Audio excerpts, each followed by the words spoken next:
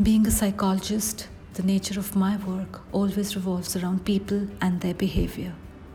Behavior which causes unhappiness.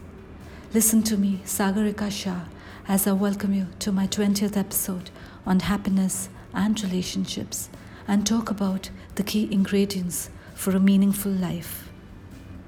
No one has a perfect life, yet there are people who are very happy and content.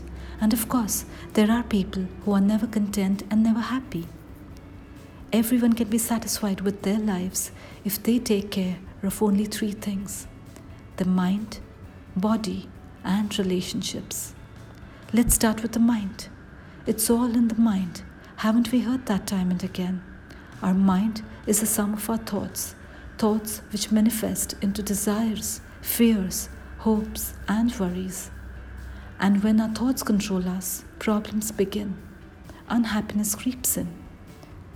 Conditioning our minds to consciously balance our thoughts can be a turning point of our lives.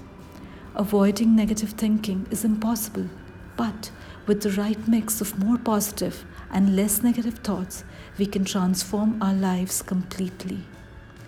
Healthy mind and a healthy body should be the mantra for a happy life.